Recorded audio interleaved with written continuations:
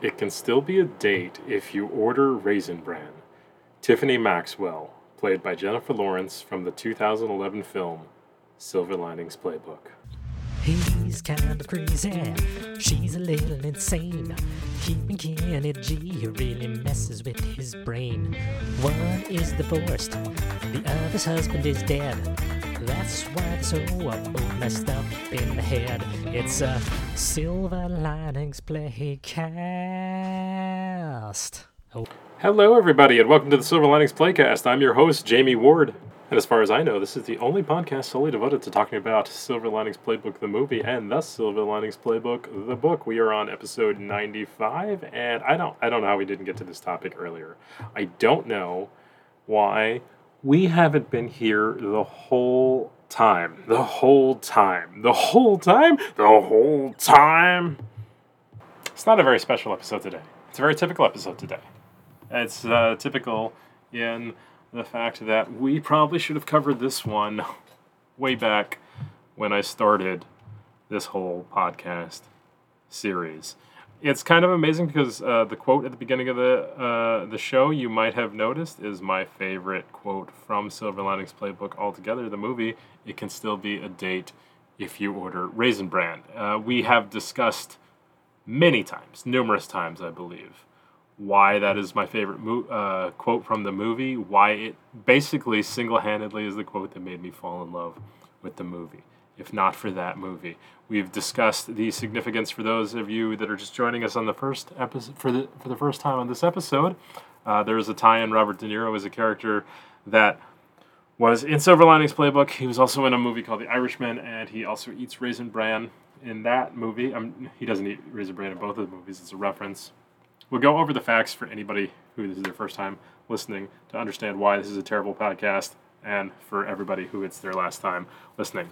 Things we've talked about before about Raisin Bran, why I love this, because this quote so encapsulates a whole bunch of different feelings. That is one of those lines where it's great from a writing perspective. You have a line that shows a lot about the character in the subtext, about what's going on and where Pat's mind and motives are, and it also is a retort by Tiffany, by Jennifer Lawrence, that is showing us what her character is going after, posturing, playing. It is a line that has several different levels in literal and metaphorical meaning, as well as also just having several different levels of how you can take it as a writer, as you have the written words, but you also have a subtextual plot going on, so it's very impressive writing. Now, I thought that because that serial is the most important thing, that none of us would be here, without Raisin Bran being invented, that there was nothing more appropriate to have an episode on than Serial. So let me go over some facts so that we're all on the same page before we even start. If you are not familiar, and I'm sure you are, because if you're listening to this podcast, I am not the first podcast in the world, and podcasting was really made possible because of Serial. Serial was a true crime podcast that still exists, even though they haven't had an episode in a number of years. It was a true crime podcast that debuted on October 3rd, 2014, and runs through the present. It is hosted by Sarah, and I believe her name is Sarah Koenig.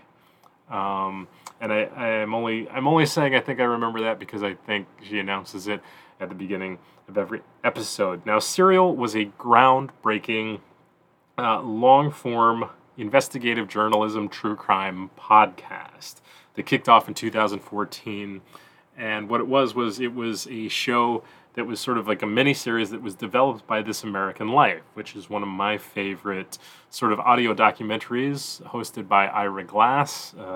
This American Life has been a long-running NPR show, and that is like a mini documentary where Ira curates anywhere from 1 to 4 different stories that are broken up into segments that are all related by a story theme, but not necessarily related. And so I believe that's where this whole concept of long-form podcast comes in. That Serial was one of the first truly viral, groundbreaking, and widely listened to by mainstream audiences long-form podcasts, which, like its name infers, Serial was a serialized show. That means, for those of you that are not familiar with the concept, the TV writing terms, I'm using TV, but I'm sure it applies to radio too, probably applied to radio first. That serialization is when you have basically a continuing narrative where one episode leads into the next episode, or at least there's continuing plots that happen across the span of different episodes. Like Breaking Bad, like Game of Thrones. Serialized. That's also, you get concept of mini-series, which is a complete story, but it's not told over one episode of something, as opposed to, and the opposite of serial is episodic, where a lot of sitcoms, where episodic TV shows.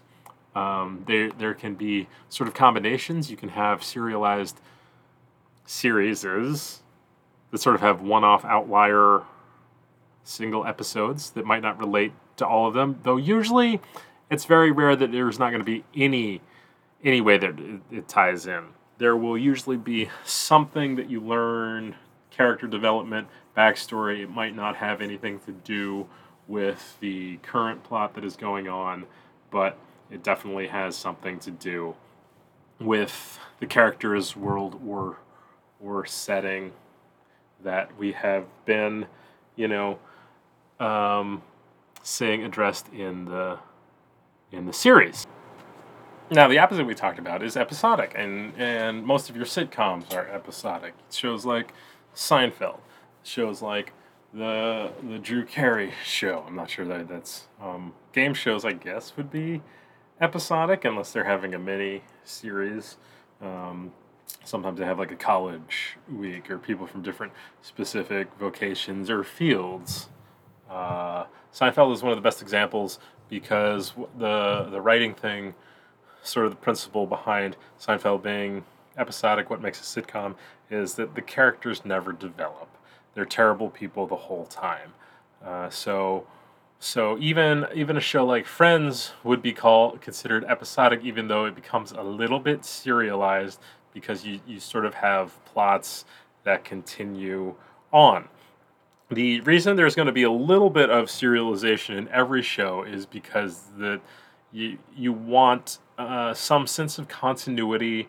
You do want to invent a world in which your audience is rewarded for paying attention and watching previous episodes.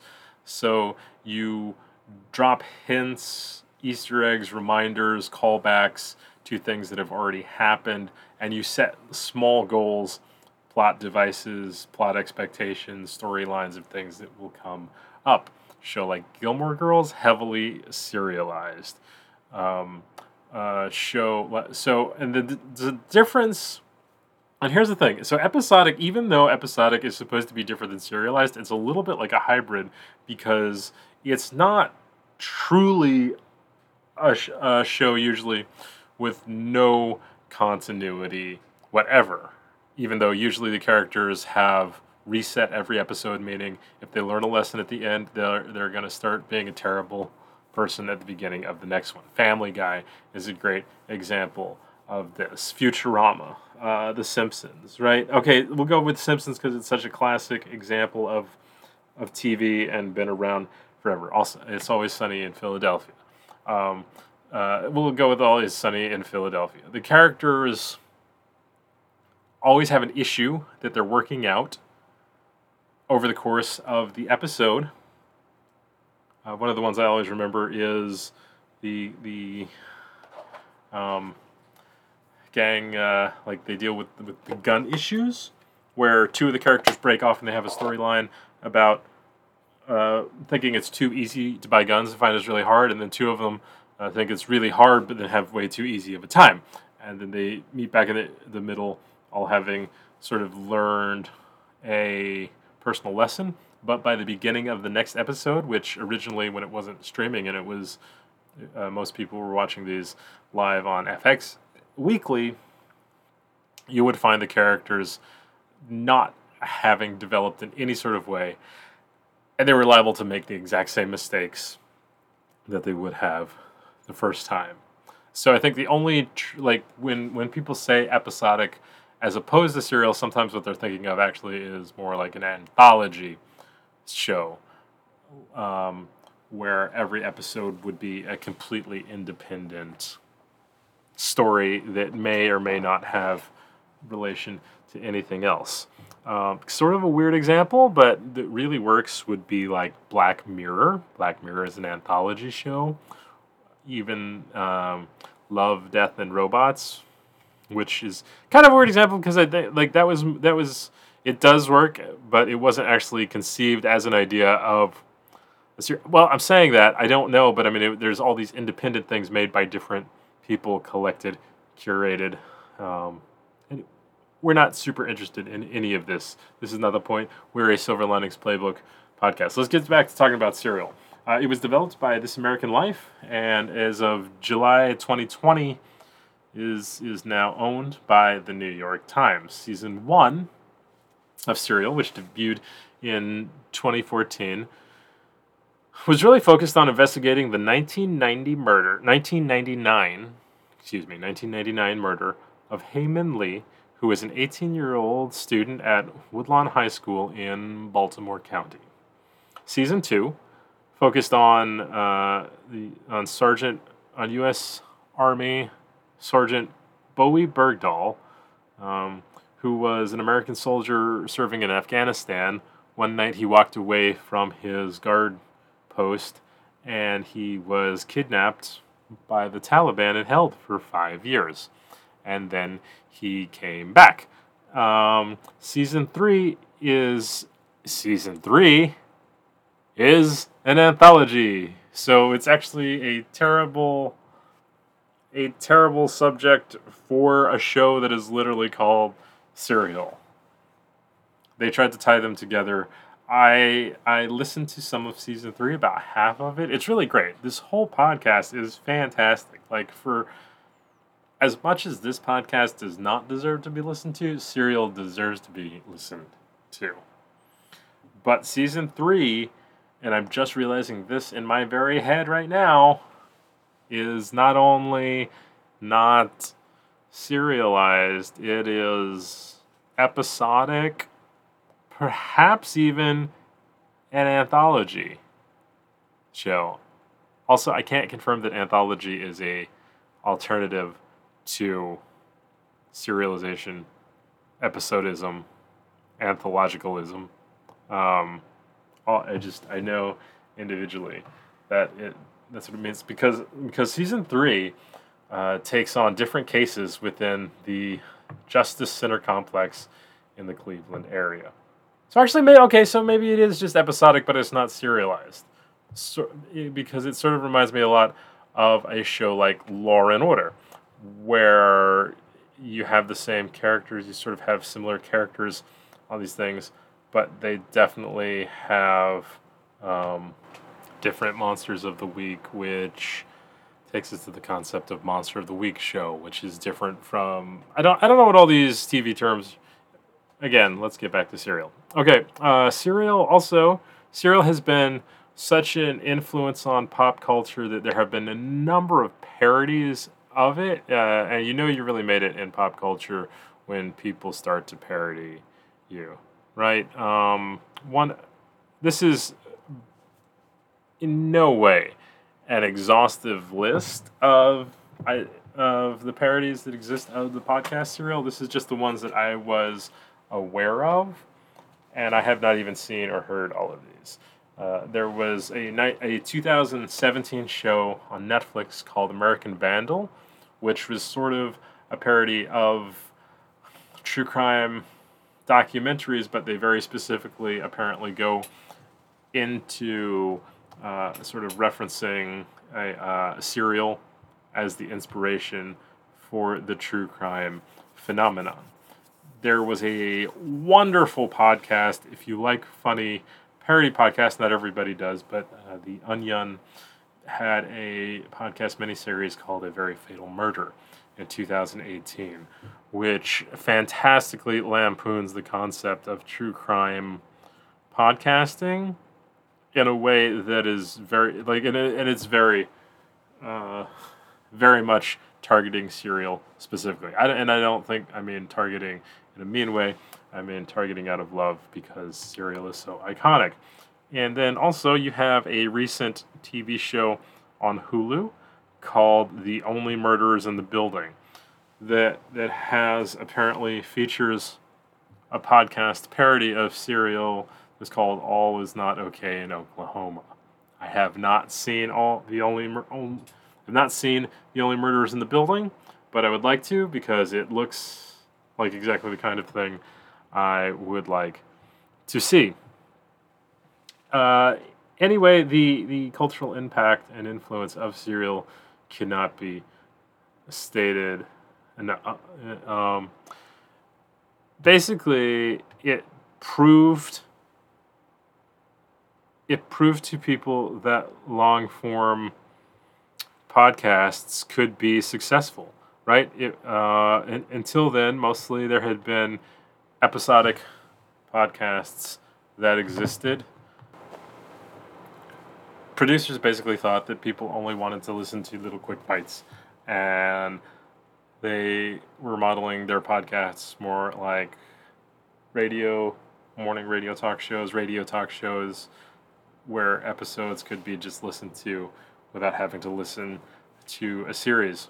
People fell in love with Serial, and in fact, so much that it basically has spawned a whole movement of true crime podcasts, which I believe would not exist if Serial didn't make people interested. They listened to it so fast. I remember I had never really heard of podcasting. I didn't understand what it was in 2014.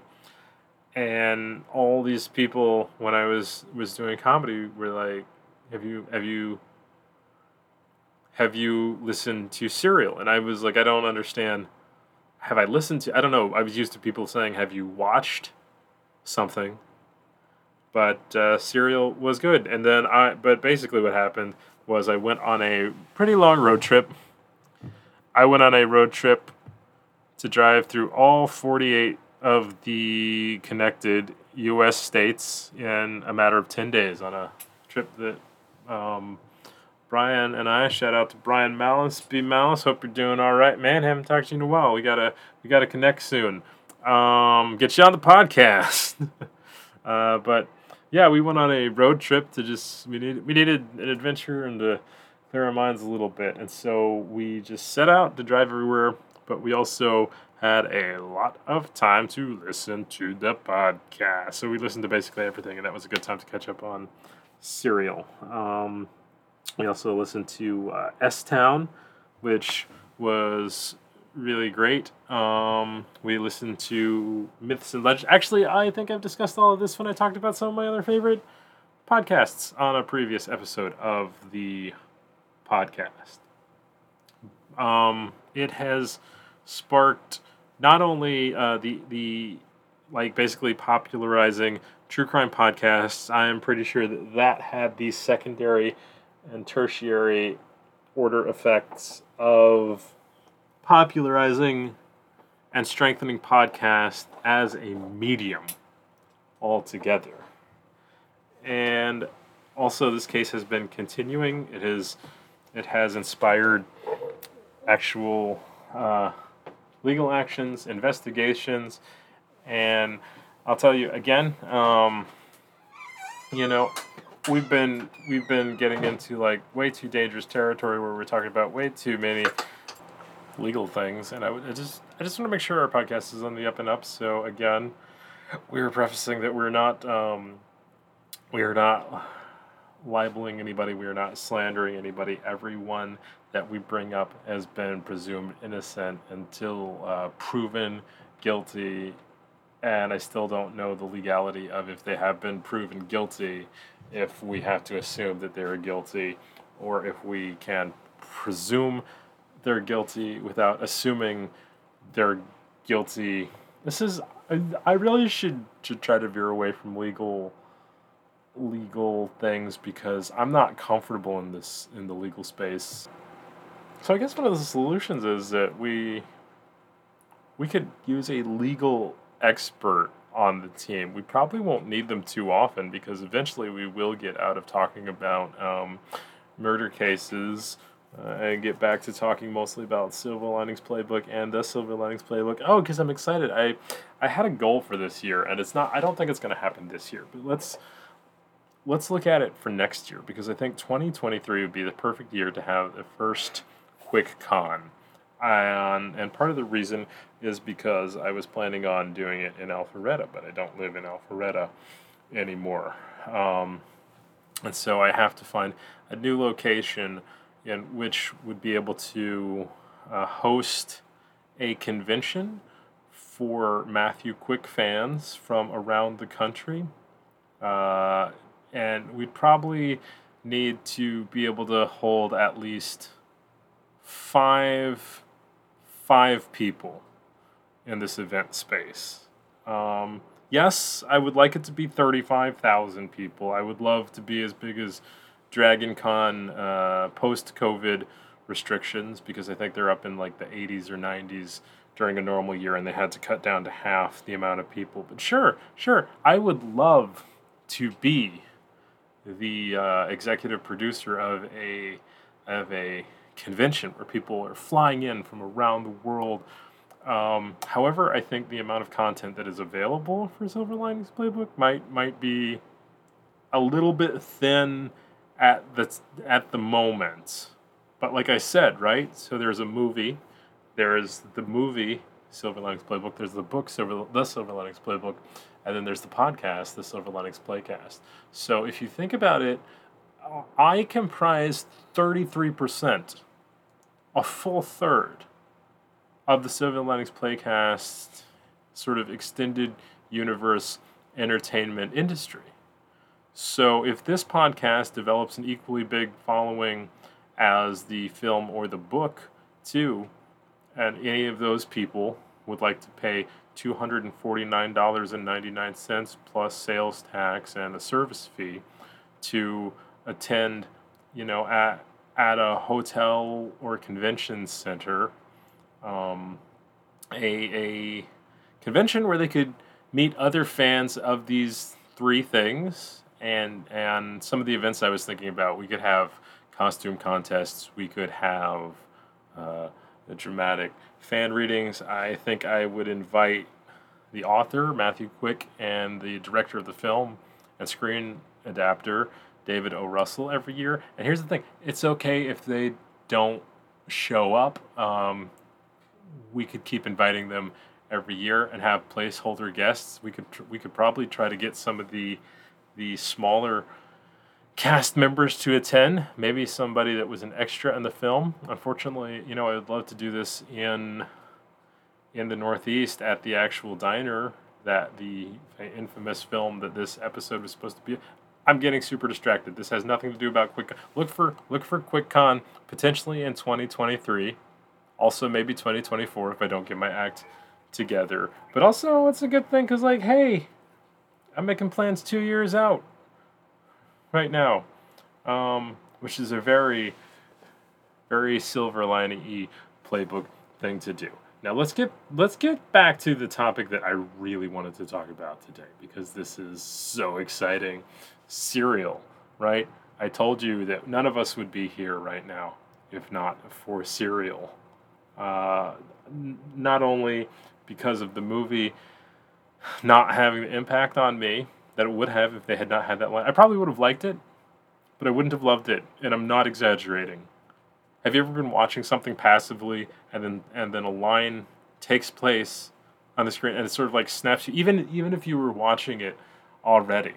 A certain line will just connect you to it, and from that moment on, you're watching the rest of it in a totally different light. I think I had watched the first 20 minutes of the film up until the Raisin Bran scene, and I was like, yeah, it's great, but I know how this is going to go. It's not anything that's sort of like a earth-shattering mind-blowing, paradigm-shifting film, and then they drop that little line where they just talk about a specific brand of cereal. Is it a brand of cereal? We're gonna get into that in 1 second. But they said that line, and it just gave me such a connection to the characters. I'm not kidding. I'm not saying this is funny. They took a man's character, and he could have been this simple, two-dimensional character, and in one brilliantly adapted screenwriting line, they gave him a relatability. I think that's part of what this was about too. I was not able to see myself in this character. I was watching a character I liked until he used a reference that I felt that I could understand, and then all of a sudden I understood, oh, there is some of me in this character. And then Tiffany retorts with, it can still be a date if you order Raisin Bran, which is the other half of that equation. It's another perspective. It is, I know I'm sounding ridiculous, but I promise that it says so much about the dynamic of men and women and romantic relationships and personal dynamics and social interactions in that silly little line. Now, something that I was super excited to find out this week was Raisin Bran. Raisin Bran has quite a history to it. I was wondering, for legal reasons, whether I was even allowed to be saying Raisin Bran. Actually, that's okay. So this is how this came up. I am working on writing a script right now for my own masterpiece. And last night I wanted to include a brief line where I was just going to mention cereal sort of like as an inside meta joke. And then I was thinking, I wonder if I can say Raisin Bran. I wonder how they got away with Raisin Bran. A lot of times when you make a small independent film, you don't want to include any brands because you don't want them to think that they're endorsements or no liability. And so what I looked up was, is Raisin Bran a trademark? It's not. It was at one time, but it is no longer, and there is a reason why that is more interesting than just saying that the trademark expired. It's not way more exciting than that. It's only a little bit more exciting than that, but it is worth mentioning. So the reason that it was trademarked by Skinner. Skinner's Raisin Bran was the first brand. Skinner's Raisin Bran was the first Raisin Bran brand. I'm going to try that one more time. We're going to do this correctly. Skinner's Raisin Bran was the first Raisin Bran brand. And it was introduced to the United States in 1926 by Skinner Manufacturing Company. And for 17 years, Skinner had ownership over the product's name until Kellogg's and Post began to sell their own versions of Raisin Bran. And Skinner got concerned that they were losing money with grocery store sales, so they filed a cease and desist and tried to get the other companies to stop producing Raisin Bran.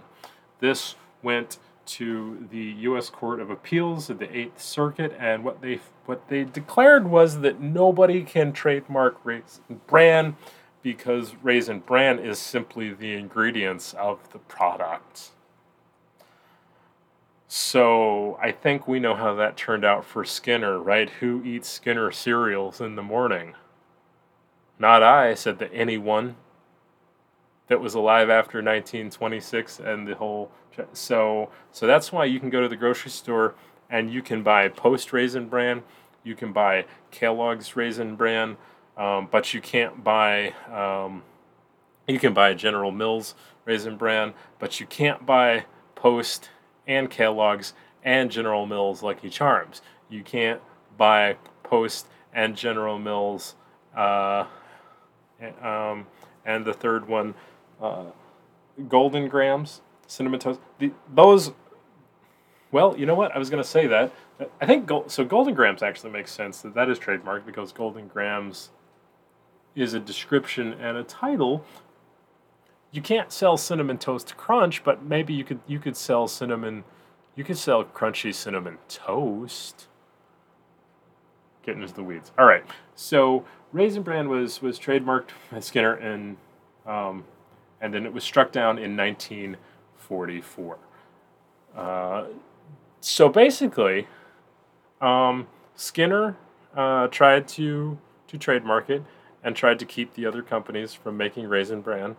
And then in December of 1941, the U.S. enters World War II, which had been going on for a number of years. We were actually pretty late to the game. And then the U.S. Court of Appeals, 8th Circuit, shut down the trademark. And then you have D-Day, and then you have VJ Day, and then it's 2022. And the Silver Linings Podcast is here getting you up to... Oh, also in 2014, cereal started the podcast, not the food, right? And now we're up to date. 3 years ago, there was a documentary that was added to HBO Max called The Case Against Adnan, which is an updated docu-series about the case that is discussed in the Serial podcast about Adnan Syed, who was charged and eventually convicted in a court of law for the murder of Hae Min Lee. We have not done any independent research on this podcast, so we can't verify whether he did it or not. But considering that the legal system has already put him in jail and that he's in the midst of an appeal, I would say the odds, the betting odds, the Vegas odds, the DraftKings odds are he was convicted. Even though I'm not sure if that actually means it was his fault, because there wouldn't be all this podcasting and documenting about him if he wasn't. Let's get back to the thing that actually blew my mind more than the trademark thing about Raisin Bran. So, did you know it's not called Raisin Bran everywhere? There is actually other countries that refer to it as different things, and there's a reason why, and we're going to learn way too much about raisins today, more than you ever wanted. Why? Because you probably didn't want to know anything about raisins. But that's why you tune in to hear me dissect every little word that has to do with Silver Linings Playbook and the Silver Linings Playbook, so eventually we'll have enough content to eventually have a quick con. See, it's all part of a master plan I have. So here is the thing about Raisin Bran. The ingredients: Kellogg's Raisin Bran contains the following ingredients: whole grain wheat raisins, wheat bran sugar, brown sugar, syrup, malt flavor, salt, and assorted vitamins and minerals. Cereal's vitamin D3 supplement is made from lanolin, and that is an animal product, rendering it as a non-vegan breakfast cereal. Good. Vegans don't deserve to have a Raisin Bran. Raisin Bran is a somewhat controversial cereal because they like to refer to themselves as healthy breakfast cereal because it's high in fiber. And honestly, that's one of the worst excuses. You've seen the commercials, 2 scoops of raisins and Kellogg's Raisin Bran. All cereals, don't they always have, the end of the commercial shows a bowl, and then there's like a pitcher of milk and a glass of orange juice and 2 pieces of toast with butter, and they're like part of a complete breakfast. Whoever got that breakfast in the morning? Who had such a wonderful childhood that, the sun is up. I don't remember the sun ever being up when I had to get ready to go to school. It was like a million miles from my house, so it was dark. So if they were showing me having breakfast when I was a little kid, turn off all the lights. 2, have a grumpy mama who doesn't want to wake up that early and prepare a breakfast for her kid that probably should have been able to pour himself a bowl of cereal in the morning anyway, right? Why are we sending our kids to school to go learn about things that are not even going to be able to help them, get a good job and maintain any type of existence in the modern society. If your kid is too dumb to pour themselves a bowl of cereal in the morning, you have to do it for them. School is not where they need to be going. You just homeschool them on how to do simple tasks like pouring a bowl of cereal. Also, orange juice. There's always a glass of orange juice, which is probably like the most expensive fluid in the entire universe. People always complain about the price of gas as sort of a barometer of how the world economy is going. But have you ever tried to buy an orange juice at McDonald's during breakfast time? It's like $99 a gallon. I am exaggerating a little bit. It's not $99, but it's definitely way more than it needs to be, considering they don't even have good orange juice. Last time I checked, they had Minute Maid orange juice, which came from like a syrupy concentrate. I sort of understand charging a premium price if you're getting like an actual fresh squeezed orange juice, because that the labor that it takes to do that, and the amount of juice you get from an orange is going to make it expensive. But if you're just... And then 2 pieces of toast, also, that's more carbs. Toast with butter is carbs and dairy. Putting milk on your brand cereal in the morning is also carbs and dairy. Why are you doubling up? That's not a complete breakfast. That's a redundant breakfast. I think you should either get toast and butter or the cereal. See what I'm saying? Like you're just redoing. And then for the really fancy like part of your complete breakfast, sometimes there's like 2 pieces of bacon. Who ever got bacon on a normal day? That was like a special occasion thing. That was like, I don't even know if Mom didn't know how to make bacon. That was like a weekend thing. If Dad was home, he would make bacon like occasionally. Occasionally. 2.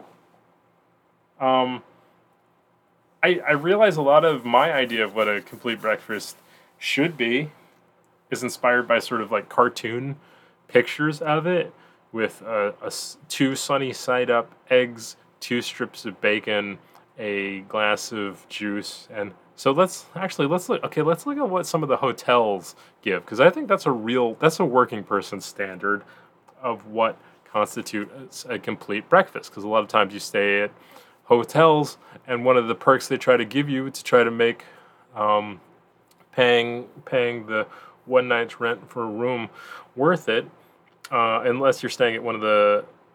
Okay, there's my favorite mid-level range hotel where they give you a hot breakfast and it's free. If you go too much higher, they have a restaurant where they actually charge you more money to try to make more money, which is sort of weird, because if you think about it, I feel like it would make the most sense to me, and I realize I'm not the authority on the hospitality industry, but like, so if you stay at a really cheap motel where the room is, let's say, $25.99 a night, and so they're cutting down all the costs so that they can provide you the room as cheaply as possible. That would be the perfect place where you could wake up in the morning, sometime between 6 and 10, and they'd be like, hey, would you like to pay $12 for a complete breakfast to start your day off? And you're like, yes, I like to make that voluntary choice because I wanted to prioritize saving money on the room last night, but now I want to make this impulse purchase of spending another $15 on breakfast. I'll tack that on as an additional charge, but that way, because it's optional, you don't have to raise the price of an actual room stay, as opposed to these super fancy hotels that you can pay like $300 a night. I actually heard a recent story, and I don't want to embarrass anybody that might be listening to it, but somebody who is one of my very close friends might have talked about paying $1,000 for a one-night stay in New York City. Was breakfast included? I don't think so. Breakfast was not included. That's the place you should get a free box of Raisin Bran. They should give you the whole big box of Raisin Bran. Not like the little individual kind. Like, you get a quarter of a pig.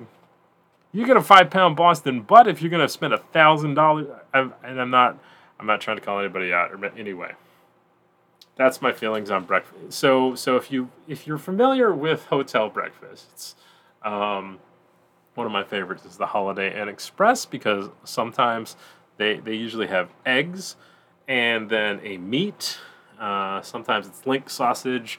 Sometimes it's patty sausage. Sometimes it's bacon. Sometimes it's ham. And then sometimes they have a biscuits and gravy bar. And they have some muffins, fruit, several juices, milk, and coffee available. Right? Now, I am a big fan of the biscuits and gravy portion of that. Then you have sort of another tier down in which they have not the hot stuff, but they still have a spread of like cold breakfast. Toast, bagels, jam, maybe some cottage cheese, yogurt. Basically everything that is available at the hot breakfast, but with none of the hot stuff. Sometimes they have eggs, and sometimes they don't. And then you have the sort of lowest tier of breakfast, which I am not ungrateful for. Please do not make me sound like I am not appreciative of what you might get at a hotel. The best food is free food, right? It's just sometimes there is such a thing as better free food and not as better free food. There's definitely the hotels that I've stayed at where, they have a cereal bar, a couple boxes of cereal, the small individual serving boxes of cereal, and some milk, and maybe a pitcher of orange juice, and some muffins, like a blueberry muffin or so. And it's available.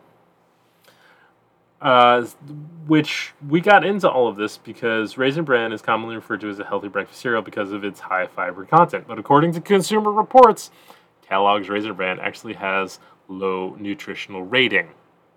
In 1991, Kellogg's complained that the guidelines for the USDA's Supplement Assistance WIC program did not allow for the purchase of Kellogg's Raisin Bran for containing too much sugar.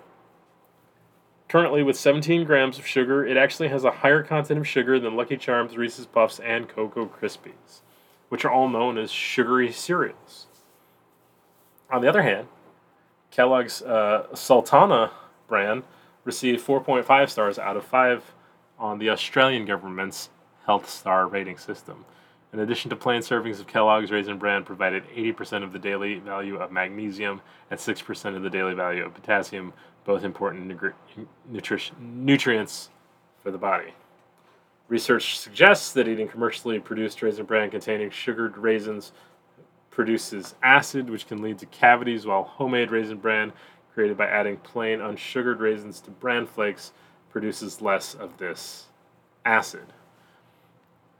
Now, I got specifically distracted when I was learning all these facts by the interesting point that the cereal is called Kellogg's Sultana Bran in Australia. And that is when I learned that it is, in fact, just a cereal that is called Sultana Bran in certain other countries. In the UK, in Australia, New Zealand, there is a bunch of different countries that very specifically it is called that. You can tell sort of like it's like the Anglo alternative countries. And so I got curious. I sort of made the assumption in my head. I got why it was called Sultana Bran, but I wanted to find out why specifically. And so here is what I found. Sultanas are a white, pale green. They're described as they're called a white grape, but they're the pale green seedless grapes. In the U.S., they're referred to as Thompson seedless. In UK, They're called Lady de Cavalry, and they're called oval fruited kishmish in Iraq, Iran, Israel, Palestine, and India. This type of grape is called Izmir Azumu grapes, which means grape of Izmir in Turkey. They were originally grown from an area that was called Asia Minor. This is before the founding of the modern world, basically. The area that was later known as the Ottoman Empire, and the raisins made from it are often referred to as sultana raisins, shortened to sultanas or sultanis, and they are larger than Zante currants. The history of the sultana raisin was imported to English-speaking worlds from the Ottoman Empire, from whence it's named, which is the feminine form of sultan. Turkey and Australia are major producers currently. American sultana grapes are almost always Thompson seedless, a name that refers to William Thompson, a viticulturist who was an early grower in California and is sometimes credited with introducing the variety to the U.S. According to the U.S. Code of Federal Regulations, the two names are synonymous. Virtually all California raisins, as of 2000, 97%, and roughly 1/3 of California's total grape area is of this variety. It's the single most widely planted variety. The Ottomans took the Sultana grape variety to the islands of Crete in the 19th century. Thompson Sultana raisins are small, sweet, and have a golden color. In the U.S., most raisins, including those with typical dark brown colors, are made from the Sultana grape, the Thompson seedless. And the term Sultana refers to the golden color dried grapes, which can also be called golden raisins. And they're marketed by Sunmade, a California-based company. Any other grape may be used to produce golden raisins, and any kind of golden raisins from any kind of grape may be marked as sultanas. Moreover, the golden color may come from a treatment with sulfur dioxide rather than traditional drying and preservation methods. Most non-organic sultana grapes in California and elsewhere are treated with the growth-inducing plant hormone gibberellin, and not the band Gibbsland. That's my band, not the chemical, because my band's not growing, not at all. So. Yeah, that's way more than you probably ever wanted to know about grape. Now, really quick before we run out of time, I definitely wanted to discuss one more person that may or may not be the Black Dahlia murder. This week we're going to talk about Robert M. Manley, who went by the moniker Red. Robert M. Red Manley, like the color. He was a suspect because he was the last person that was actually seen with Elizabeth Short before her disappearance.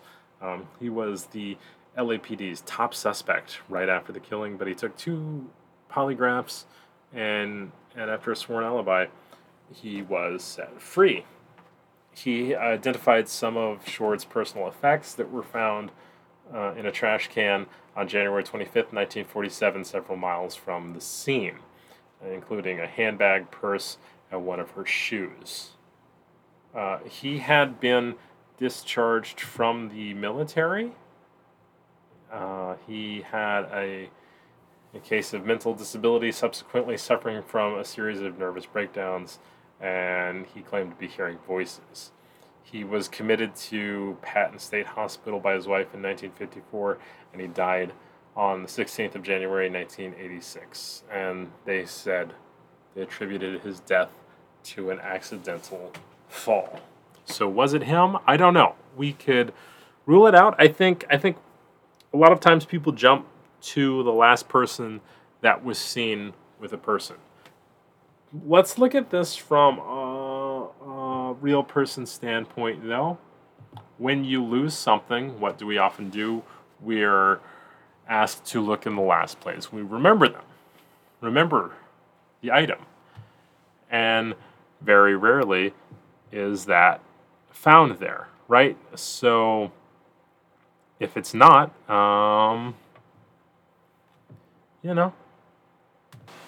there's just so many great possible suspects. And when I say great possible suspects, I mean, I'm not saying that they're great possible suspects. I'm saying they're great possible suspects that hopefully they'll find the killer, or at least figure out who it was, because this happened a long time ago, so a lot of the suspects are not alive anymore. In fact, I'm not sure any of them are, because you have children of the suspects that are basically trying to write what is going on with them.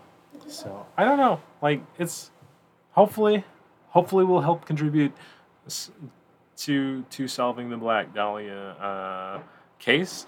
But if not, that's okay, because that is not our main focus here. We are the podcast because, as far as I know, we're the only podcast that is solely devoted to talking about Silver Linings Playbook, the movie, and thus Silver Linings Playbook, the book. Now, I do think I have to clarify that talking about Silver Linings Playbook and the movie and the Silver Linings Playbook, the book, we are going to venture into territory of sort of tertiary topics too. That means up to 3 levels removed from directly talking about, because we're not, I mean, this is not an audiobook. We're not reading the book to y'all, right? We're having deep conversations and surveys and guests, and to talk about their perspective on the film and the book. And then maybe one day we'll even have, talks about the podcast, what the podcast is, because like I said, we're a third of the EU, extended universe. I don't know how you actually categorize that, right? But like we're definitely the official podcast on it. So I'm rambling a little bit, but I think it's because I'm just sort of starting to come to terms with the incredible scope of what this podcast has been doing lately. And we've been trying to solve a murder. We've been trying to solve a 70-year-old cold case. And that's no joking matter. That's not something to laugh about. That's why we don't do the jokes in this segment. We don't really do the jokes any of the segments, because I'm not talking about this stuff to be funny. If you find it funny, awesome. I hope you enjoy it and you don't feel hurt by the comedy. I'm a comedian in my normal life. This is a project of passion. This is where I talk about mental health. This is where I talk about the mental health of fictional characters. This is where I talk about TV writing, about what's going on in my life. And this is where I talk about if we can rule out any of the suspects in the Black Dahlia murder mystery. And I think we've done a really good job reconfirming facts that other people have researched by basically we read their reasons why they think that these people that we have covered so far either did or did not do it. And I think it could be any of them so far, right? Because like it's like the whole philosophical thought experiment of Schrodinger's cat. Are you the Black Dahlia murderer? Until we know, then the answer is yes or no, right? So until then, all of these people both are and aren't.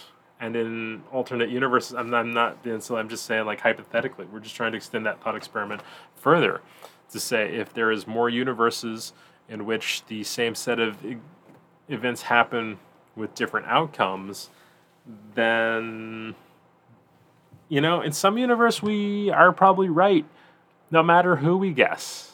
And in some universes we're probably wrong no matter who we guess. And in some universes, this probably didn't even happen and nobody died. And that's the universe I wish we lived in, the one where people aren't murderers. But as long as there are, we will be here. No, that's an overcommitment. At the end of the podcast, when I start to wind this down, I don't promise that we will be around as long as people are murderers, because I think that is too big of a time frame. I don't think even in my lifetime I'll be able to record enough episodes to see the end of the flaw of humanity, that somebody would ever take the life of another individual. I hope one day that humanity will see in a time enlightened enough to not know the tragedy of murder. But to say that we were going to run the podcast for that amount of time is too long. The amount of podcasts we always promise at the end of this podcast is as long as I want to do it. But I can tell you right now, I want to do it for that long in my head right now. But don't hold me to it. But I think, as much as we could take a bet that Adnan Syed was convicted, whether he did it or not, he was probably convicted, and we will probably be back next week with another episode of the Silver Linings Playcast. As far as I know, the only podcast solely devoted to talking about Silver Linings Playbook, the movie, and the Silver Linings Playbook, the book. Until next week, we will see you down the road, and Excelsior. He's kind of crazy, she's a little insane. Keeping Kenny G really messes with his brain. One is divorced, the other's husband is dead. That's why they're so messed up in the head. It's a Silver Linings Playcast.